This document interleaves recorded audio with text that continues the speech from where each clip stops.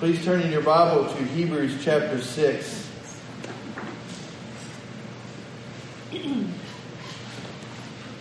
As you're turning, when we talk about better things or better days ahead, there's usually a sense of a weight or a cloud lifting, or even the sense of hope beginning to shine in our life when we use that phrase. And that's today what we're going to be speaking on is better things. We're going to pick up in Hebrews chapter 6, and we're going to read verses 9 through 20.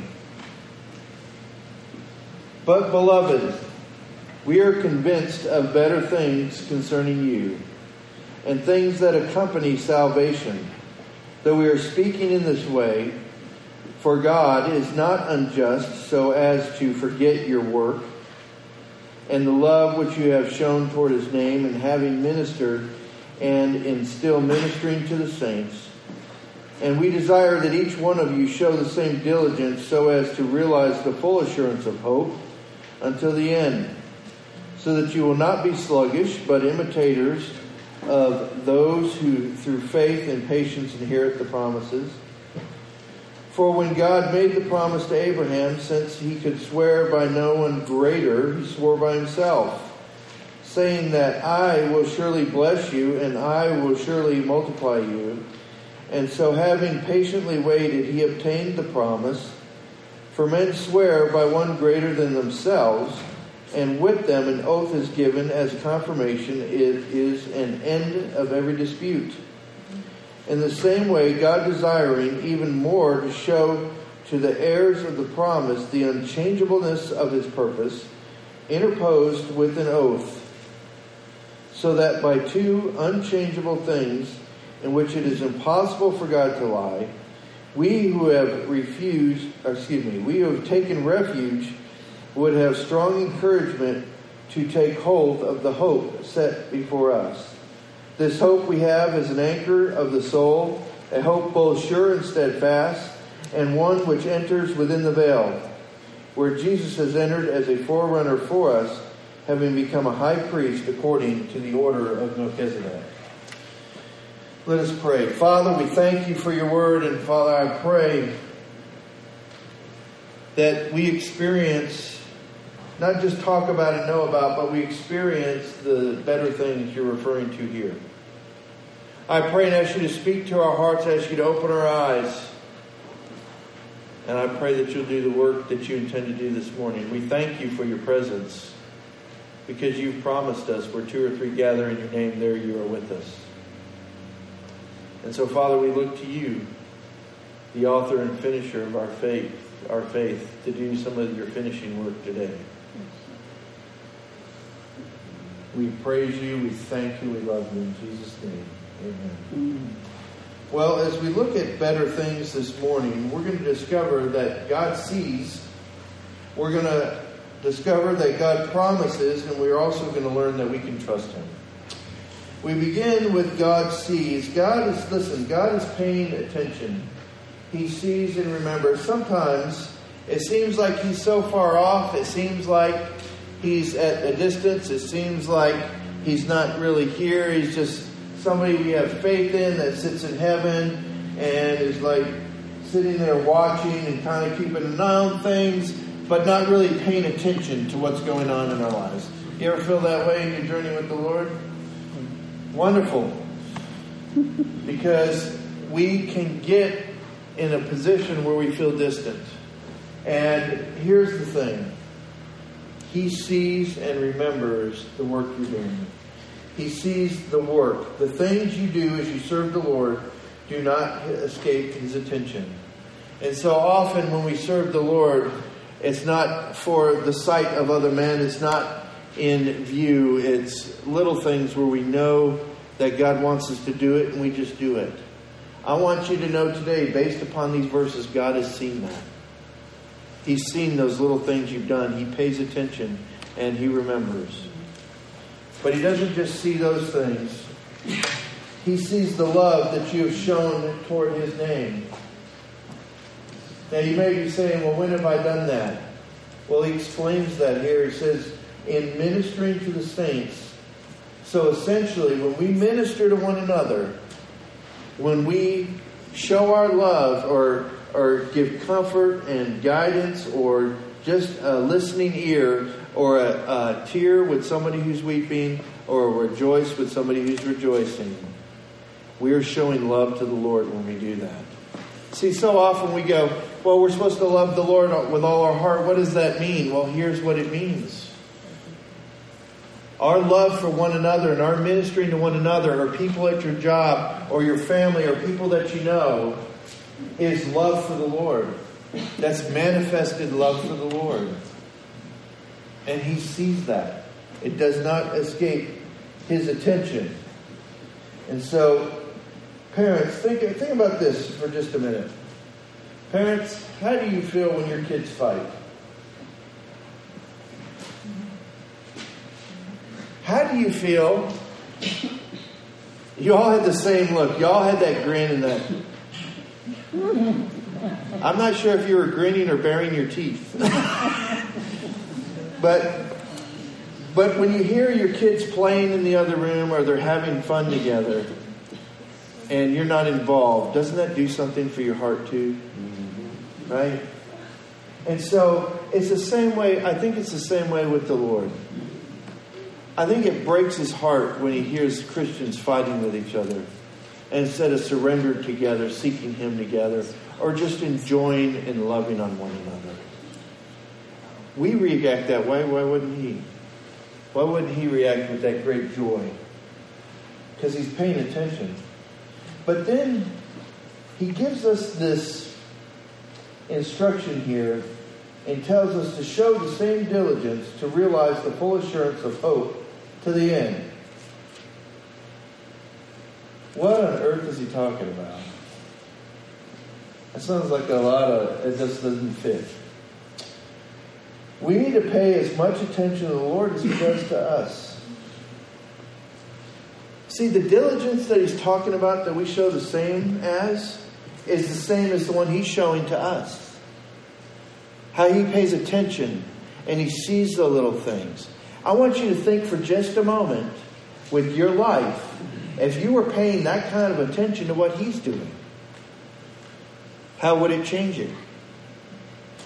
If you notice the little nuances or the little comments that were open doors or little opportunities for seeds to be planted. You know, when we think about seed planting, we think about long rows being plowed where seeds can go in. But some people, have you ever watched some people plant where they just take the spade, they'll kind of move the dirt out, drop the seed in, and then let it go back? Have you ever seen anybody do that? I'm not sure that sometimes that we don't have those little opportunities just to put a seed in. And He gives them and they're small. But what I'm also somewhat convicted of is the Lord is working around us all the time in big and little things. We think that when God shows up, it's got to be this big cloud, this beam of light that comes from heaven and says, Mark. Well, He wouldn't say that to you unless your name's Mark. Pay attention. Here's what I want you to do. I think sometimes it's more like a spade saying, hey, here's your opening. Hey, you know, the thing you were praying about, I'm not going to answer it the way you were thinking, but I've got a better plan over here. And we see it, but we don't respond to it because we're on our own agenda, not on His. But if we're paying attention and seeing what He was doing, see, the same diligence He applies to us, He wants us to apply to Him. And so God sees. And he encourages us to do the same thing. So what is the full assurance of hope? See, we talk about hope as a Christian, don't we? We talk about having hope. We talk about things that we hope for. But what is the full assurance of hope? See, the full assurance of hope is this. It's where you become convinced concerning Christ. We move from I hope so to having confidence in the one who is our hope. See, a lot of things, when we think about our Christian walk, we kind of hope that God comes through. We pray about something, we're hopeful that He'll do it. But that's not hope. Hope is where I'm convinced, I'm rested, I'm confident that He's going to deliver, and if He doesn't, then I'm where I need to be. Hope is where it's settled for me that I'm in Christ and He's in me, and I can trust Him no matter what comes my way. Because if I'm only hoping so, I'm hoping in hope and not hoping in Christ. Does that make sense? Yeah. I hope that my hope is enough. I hope that I haven't misplaced my hope. That's not hope. That's not full assurance. See, because assurance, when somebody think about it like this. When somebody assures you or reassures you, they're letting you know it's going to be okay. They're going to be there, right? So the full assurance of our hope is a convincing of us that Christ will be there for us in our life. And so if we come to that place where I know that He will always be there for me, it will change how I live my life. That's why He wants us to come to full assurance. Because we're not walking in fear and trying to we don't want to push God too far. No, we're listening and paying attention, and we're involved in what He's doing. Because we have a full assurance of our hope. And here's the results of this. Now watch this. It's interesting, it's right here. The results of coming to the full assurance of your hope is you will not be sluggish. We'll be motivated to serve. See, if I'm not fully assured that Christ is who He says He is and will do everything He says He'll do, when He tells me something, why would I just be sold out to that? I would have apprehension. I would have, I don't know, what happens if I lose my job? I'm supposed to witness to my friend or my boss? It's amazing that we would trade eternity for a job. Does that make sense? Yeah. See what I'm saying? If you think about it from an immediate perspective, that's frightening, right? But we're not called to the immediate. This world is not our home. But you don't understand, Pastor. If I lose my job, if you lose your job, God will deliver you another one if you're in the center of His will.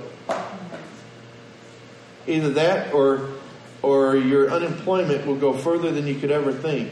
I could tell you story after story after story after story of people who have lost their job, tithed on their unemployment, and a year and a half later, they got another job. I don't know how they made it. Yes, I do. His name is Jesus.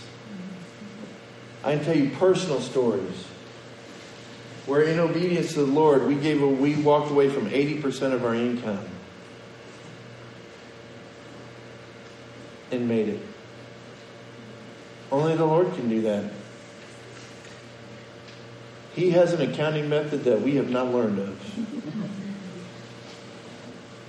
All I'm saying, listen, that's the untouchable in church, right? But you know what? I disagree with that. If we're sold out with everything. It don't matter what it is. Heart, mind, soul, body, strength, wallet. I knew one man that got baptized with his wallet in his pocket. He said, that needs to go too. Oh. That needs to go too. Because we don't hold out on the Lord. Sold out. God sees. You're not going to be sluggish. When I'm convinced, man, I'm going to do it. I'm going to do what He says. Sometimes the reason we're not doing that is because of our uncertainty with the Lord. Now, one of the other benefits is that you'll be imitators. You will be imitators of those who walk through faith and patience and will inherit the promises. Because see, here's the thing. If we're imitators of those who walk with faith and patience, it's because we have faith and patience. Does that make sense? If I'm doing what they're doing, it's because I have it. It's not because I'm just imitating. You ever seen an imitation? Some people are really good at it. Terry can do, y'all don't know this about Terry, but she can do voices really good. She can do voices. We tried to do like actors' voices and stuff. She can nail it. She's really good at it. It's so funny. It's funny because it's so close. But when we walk as those who have faith, when we walk as those who trust the Lord, we're in the position of walking in faith and trusting the Lord. He's not talking about a show. He's talking about a real transformation. And so what happens is see, God sees all of this. See, He sees you. The question is, are you seeing Him? Let's be honest. Are we seeing Him in the work He's doing around us? We kind of just survive a day. I mean, if I were to ask you about your day, you would tell me what time you get up because you got to get the kids ready, you got to get this, you want to try to get out of the house on time or early enough to beat the traffic, and you know the routes to work that are faster, right? Don't we look for those? This is Austin, come on. We look for those. And then we have to beat the kids at a certain time. We got these things at work, and it's like Monday through Friday. It's the same thing. Does anybody look for God in there? Life has a tendency to steal away our sensitivity to the Lord. I have been so challenged with that several weeks. With just being at the I would say the right place at the right time, not of my own choosing. I just happen to be there, and a conversation will strike up. And I usually have, and those of you who know me kind of know what's going on with me. I have like 95 things on my list that have to be done by midnight. And I can either let the list lead me or the Lord. And it's hard because the list screams. All right? But we have to choose the Lord. We have to. So the encouraging thing for all of us this morning is God sees. But are we seeing Him? We see God's promises in verse 13 through 16. See, He made a commitment to Abraham, and He swore by Himself because there wasn't anybody greater. What a cool comment. Well, I'm going to swear an oath to you by myself because there's nobody greater than me. That just tells you who God is a little bit. If we were to say that, it would seem arrogant, right? Well, I'll swear by me because there ain't nobody greater than me. I sound like Muhammad Ali, don't I? I am the greatest. I'm sorry, I see all these little funny things here all the time. But He swore by an oath by Himself. How cool is it that He even swore by Himself, the greatest of the great, of the one who just went and just made the start. And we have a whole study of science. And it was so fun. I was listening to this scientist the other day, and he was talking about, this is what we know. But we're discovering all these new things. And I'm like, then you don't know them. If you're still discovering, you don't know them. And God did it in one verse. And that God swore by Himself an oath to Abraham. So watch how this goes. Watch how this plays out. Then we're told that because Abraham patiently waited, he received the promise.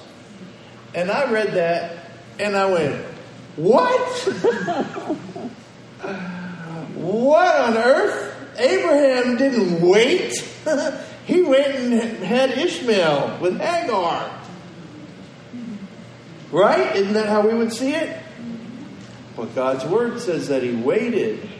So it can't be talking about that. So I want you to watch how this works. Because that's my initial reaction. So, because I'm just crazy like that. What was Abraham doing when the whole thing with Hagar happened? He was trying to fulfill God's promises, wasn't he? Yeah. So he never stopped waiting. He just tried to rush God a little bit. He was still waiting. We do the same thing, don't we? Come on, God, hurry up. How many of you are a sprinter in a marathon with the Lord? That's me. That's me. I would be the one that dropped the baton. Oh, he took off too early.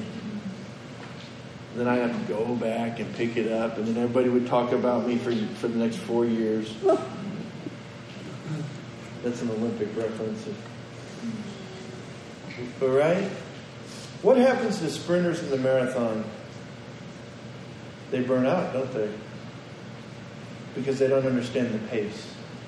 We have to see. This is what goes back to seeing. We have to see what he's doing and paying attention to that. Then we get to enter into the promises of what he's doing. And so it's amazing, the story of that confidence. And here's the really encouraging thing about Abraham. Confidence in the Lord doesn't mean perfection on my part. Confidence in the Lord and him still using me and me waiting doesn't mean perfection. Because Abraham wasn't perfect, was he? He messed up. He tried to help God out. We do that too. And God still used him. He became a father. He fulfilled his promises because God swore by himself, not based upon something Abraham would do or not do. You know, today we swear by God because there is none greater. When we put our hand on the Bible and raise our right hand to tell the truth, the whole truth, and nothing but the truth, so help me. Why do we do that? Because there is none greater. And it gives the hearer a confidence level that what I'm going to say is truth because I'm swearing by God. Why even take the oath?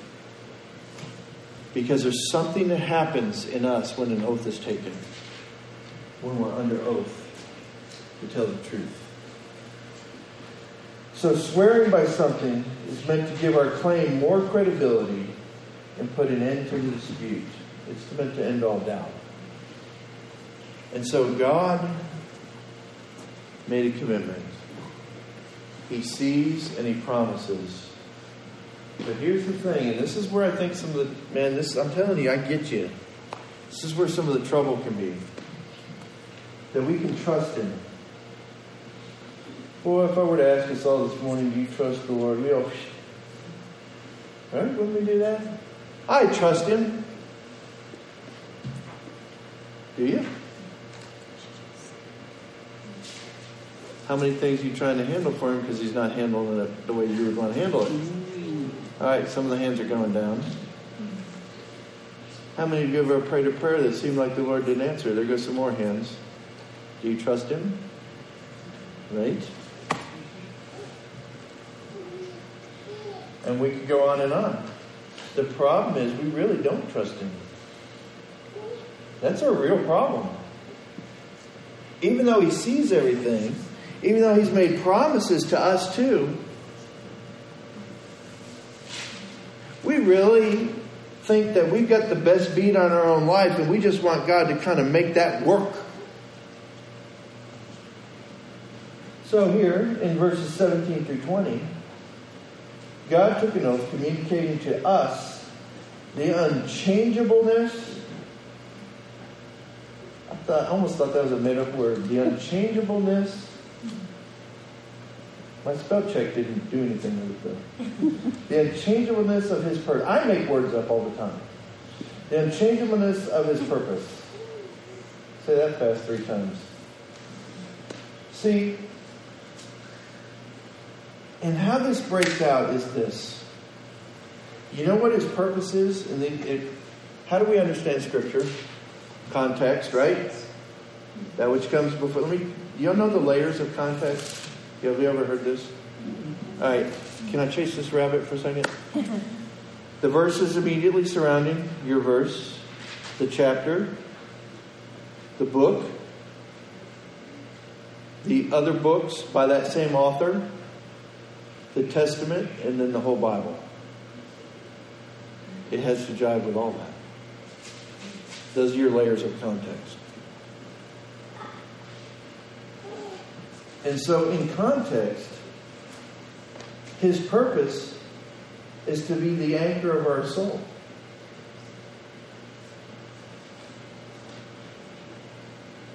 I am so glad that's His purpose for me.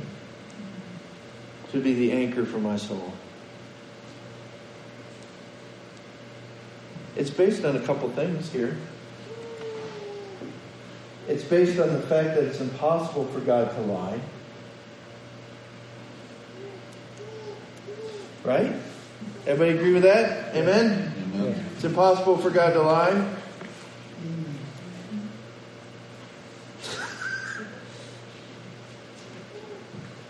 But it's also very possible for us to misunderstand Him a lot. Yes. Wow, y'all were loud. So, He cannot lie. Because by definition, He is truth, right? John 1. John 1:14.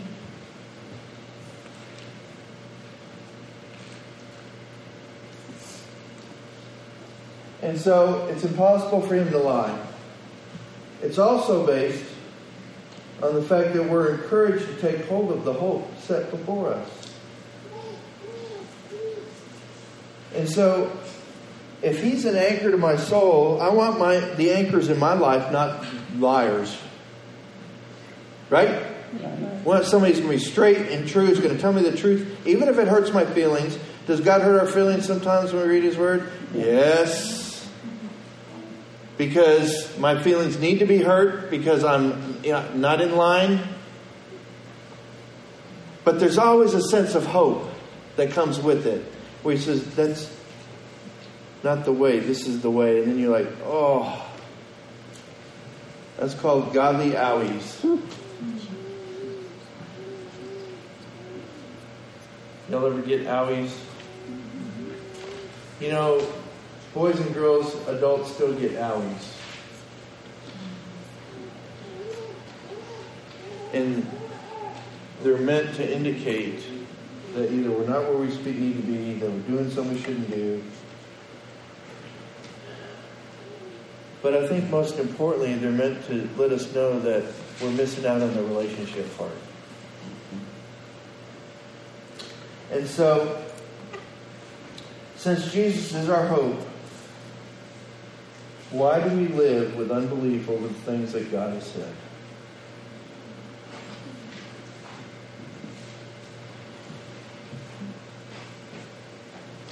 Why do we live with unbelief if He's our hope? We say, I don't live with unbelief. We've already addressed that we do. Why do we still doubt that He wants the very best for us? I think it's because we grow up in a very self-centered society that appeals to us. And essentially we're taught early on that no one's going to ever look out for you like you. No one is going to love you like you love yourself. And the Bible says love them like you love yourself.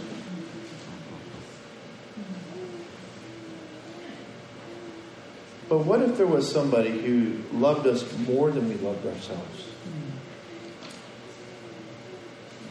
I want you to just, if I can just leave, if we can go this far today. What if you'll leave with at least the contemplation of this idea, what if there was somebody who actually truly loved you more than you love yourself? I want to tell you there is. And I hope that you come to accept that because it'll transform your life. And if I knew somebody like that, I can trust them. I think we really don't understand who God is. And we really don't understand who we are. And so we can rest assured that Christ, as the anchor of our soul, gives our soul steadfastness in the midst of the storm. Isn't that what an anchor is? It keeps us from moving. We use it in a bad way sometimes. You're just an anchor around my neck.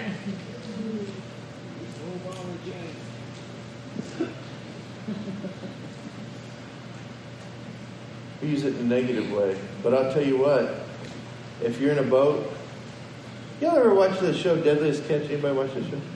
Y'all ever seen that? Where I remember this, I can't remember who was driving or which boat it was. One of y'all will know, I guarantee it. But there was a bad hurricane coming through, and they pulled into the harbor, and there was no room at the docks, so they anchored in the harbor, and their anchor tore away, and it was an emergency. They lost their anchor, and so they were all in jeopardy at that point. And I think if we don't understand and have our anchor secure, that it is an emergency. And we are in jeopardy. If we're trusting other things and allowing the world to tell us what's okay and not okay, then I think we're losing our anchor and slipping away. Because our hope is to be in Him. See, it's sure and steadfast. It's not an illusion. You can count on it. He said it. You can't lie. 1, he talks about this. Our hope is sure and steadfast. Our hope is one which enters the veil. What on earth is he talking about? There was a veil that separated the Holy of Holies from the holy place. And our hope, Jesus Christ, has access to the Father. Because of that, we have access. When Jesus was crucified, the veil was rent from top to bottom, from God to us, giving us access. And so it's funny how all this... Remember, he's writing to a Jewish audience here. And so he's telling them that Jesus has access. And so here's the bottom line. He's sure and steadfast with access. We can trust Him, folks. You can trust Him. You can trust Him. He's not going to take anything away from you that's going to help you. And He's not going to give you anything that's going to hurt you. Now, are some of the things that come our way that He allows bring pain? Yes, they do. How many of you have children? How many of your kids have ever had to learn the hard way? How many of you have ever told your kids not to do something because it would hurt them and they did it anyway? And then you were like, well, there you go. No, you didn't. I'm sure you guys didn't do that. I'm sure you were like, oh, I'm so sorry that happened to you, that you got electrocuted when I told you not to put that in there.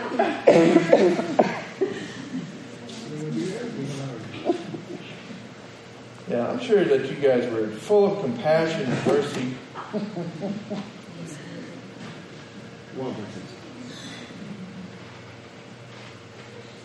The bottom line is, folks, we can trust Him.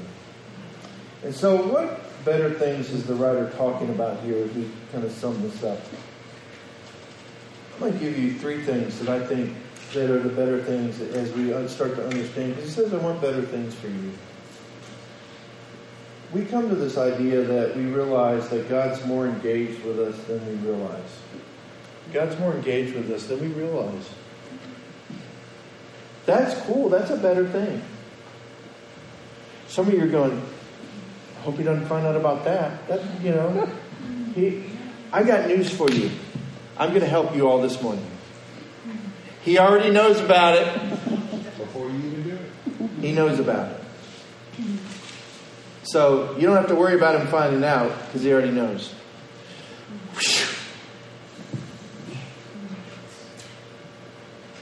It's admitting it to Him that sets you free. And so God's more engaged with us than we realize. We're not just one of the masses. He sees and remembers your work. You know, we have a tendency as Christians, and I know because I sat in the pew for years, think, well, I'm just one of the cogs. I'm not one of those leaders up there in the church. You know, they were the important Christians, right? That is garbage. I'm going to tell you that's garbage. You matter as much as anybody that's up here. Because the truth is, we are all called to ministry. Every one of us. We serve in different places and different locations, but our calling is exactly the same. And I've said this 100 times. The second that God says I'm done, I'm done. I will not go past that line. If he said, Mark, I'm done with you up here, I just want you handing out bulletins. Because anything else would be disobedience, right? Then my joy is found in obedience. And so he's more engaged and you realize, listen, this is really cool. You do not have to get his attention, you have it. Awesome. You know how you have to, hey, put the phone down and listen to me. You guys never have to say that to each other. We're the only generation that it looks like we have osteoporosis at 22 because we're... How many of you have ever gotten a cramp in your thumb from using your phone?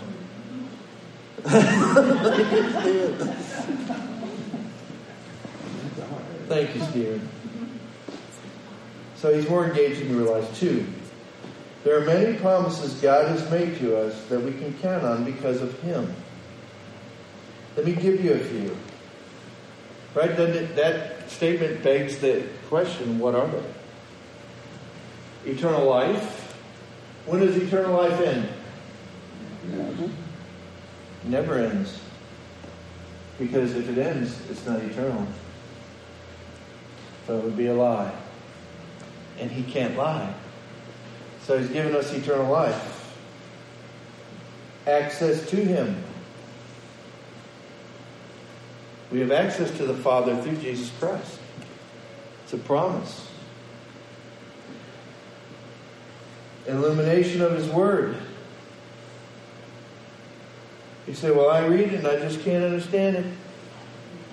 You can't do it with the natural mind. It's not meant by, you don't understand spiritual things by human intelligence. It's not because you're smart enough. Because a lot of you are very smart. The smartest people in the world can miss the Lord by trusting in their intelligence. I think that's a handicap. Good thing I don't have it. Illumination. Leading. He promises to lead. His word is a lamp unto our feet and a light unto our path. I saw that as one thing for a while. It's not, it's two. You got to know where you stand and you got to know where to go. He shows you both. And sometimes the one of where you are, it's not always pretty. Anybody ever stepped in something they wish they hadn't stepped in? Like gum and other things. Mud. Well, don't you love this Central Texas mud? It layers. We get cakes of it. Yeah. And if you don't know what I'm talking about, come out to my house. We'll take a walk. So the promises we can count on because of him. 3, trusting him is hard for us because we don't understand the benefits of pain. Nobody said amen to that one. We don't understand the benefits of pain. When you're a kid, do you understand the benefits of pain? Parents, do we understand the benefits of pain when our kids are young? We do, don't we? If we correct them and apply a little pain, it's going to keep them from getting hurt worse, right? You apply a little correction to keep the worst thing from happening. And we are alive today, some of us, because our parents did that. Amen. Because imagine what my dad's father was like. He was a good man. But I bet he was tough on a farm growing up. I bet he had to be cracking the whip early. Go out there. You know what? I heard of mucking stalls. I never knew until I had to muck stalls. It's exhausting. If you've never had that, call me. I can help you out with that too. And so trusting's hard. Listen, when we're hurting, we have the tendency to blame instead of looking for Him. Well, how come I'm going through this? Or how come this is happening? Instead of saying, Lord, in the middle of all this, where are you? What are you up to? Why is it this way? We want deliverance and not insight. Because we think a blessed life means there's no pain. Was Jesus' life blessed? No. Yes. Did He suffer pain? Oh, yeah. Blessings are not pain-free and everything coming up roses. Blessing, you want to know what the word blessing means? Insightfulness into what God's up to. Oh. Blessed are the pure in heart, for they shall see God. I'm dying to get to that. I'm not going to rush through Hebrews to get there, but I think I am going to do that next. Unless something changes by the end of Hebrews. Because that's the story of somebody coming to an understanding and brokenness. All those things, blessed are. They're not individual things. Blessed are those who mourn, for they shall become... What happens? Well, who's mourning? When something's died. Brokenness. That's just an insight into that whole thing. And so trust Him. Trust Him. You know, there's a man... He was staying in a cottage in the Swiss Alps. And in the morning, he heard what sounded like an earthquake. And quickly rushed down to the front counter because he was scared. And he asked the guy, the attendant at the counter, and the attendant at the counter explained. He said, "Sir, we're on the west side of the mountain. As the sun comes up on the east side, the snow and ice expand as they begin to warm. The expand causes a large cracking noise. It's not the end. It's not the end of the world. It's just the beginning of a new day."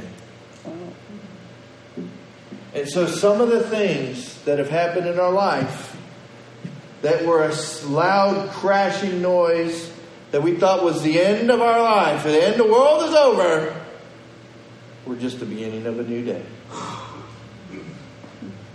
And we have to allow them to be that way. That's part of the better things. Moving into the better things is seeing the hand of God and accepting what's going on. We miscategorize things and blame God for the confusion. It's not God's fault, ladies and gentlemen. It's ours. We have to own it. But He has better things for you. And the better things are all found in Him. I'm going to ask everybody to bow their head and close their eyes.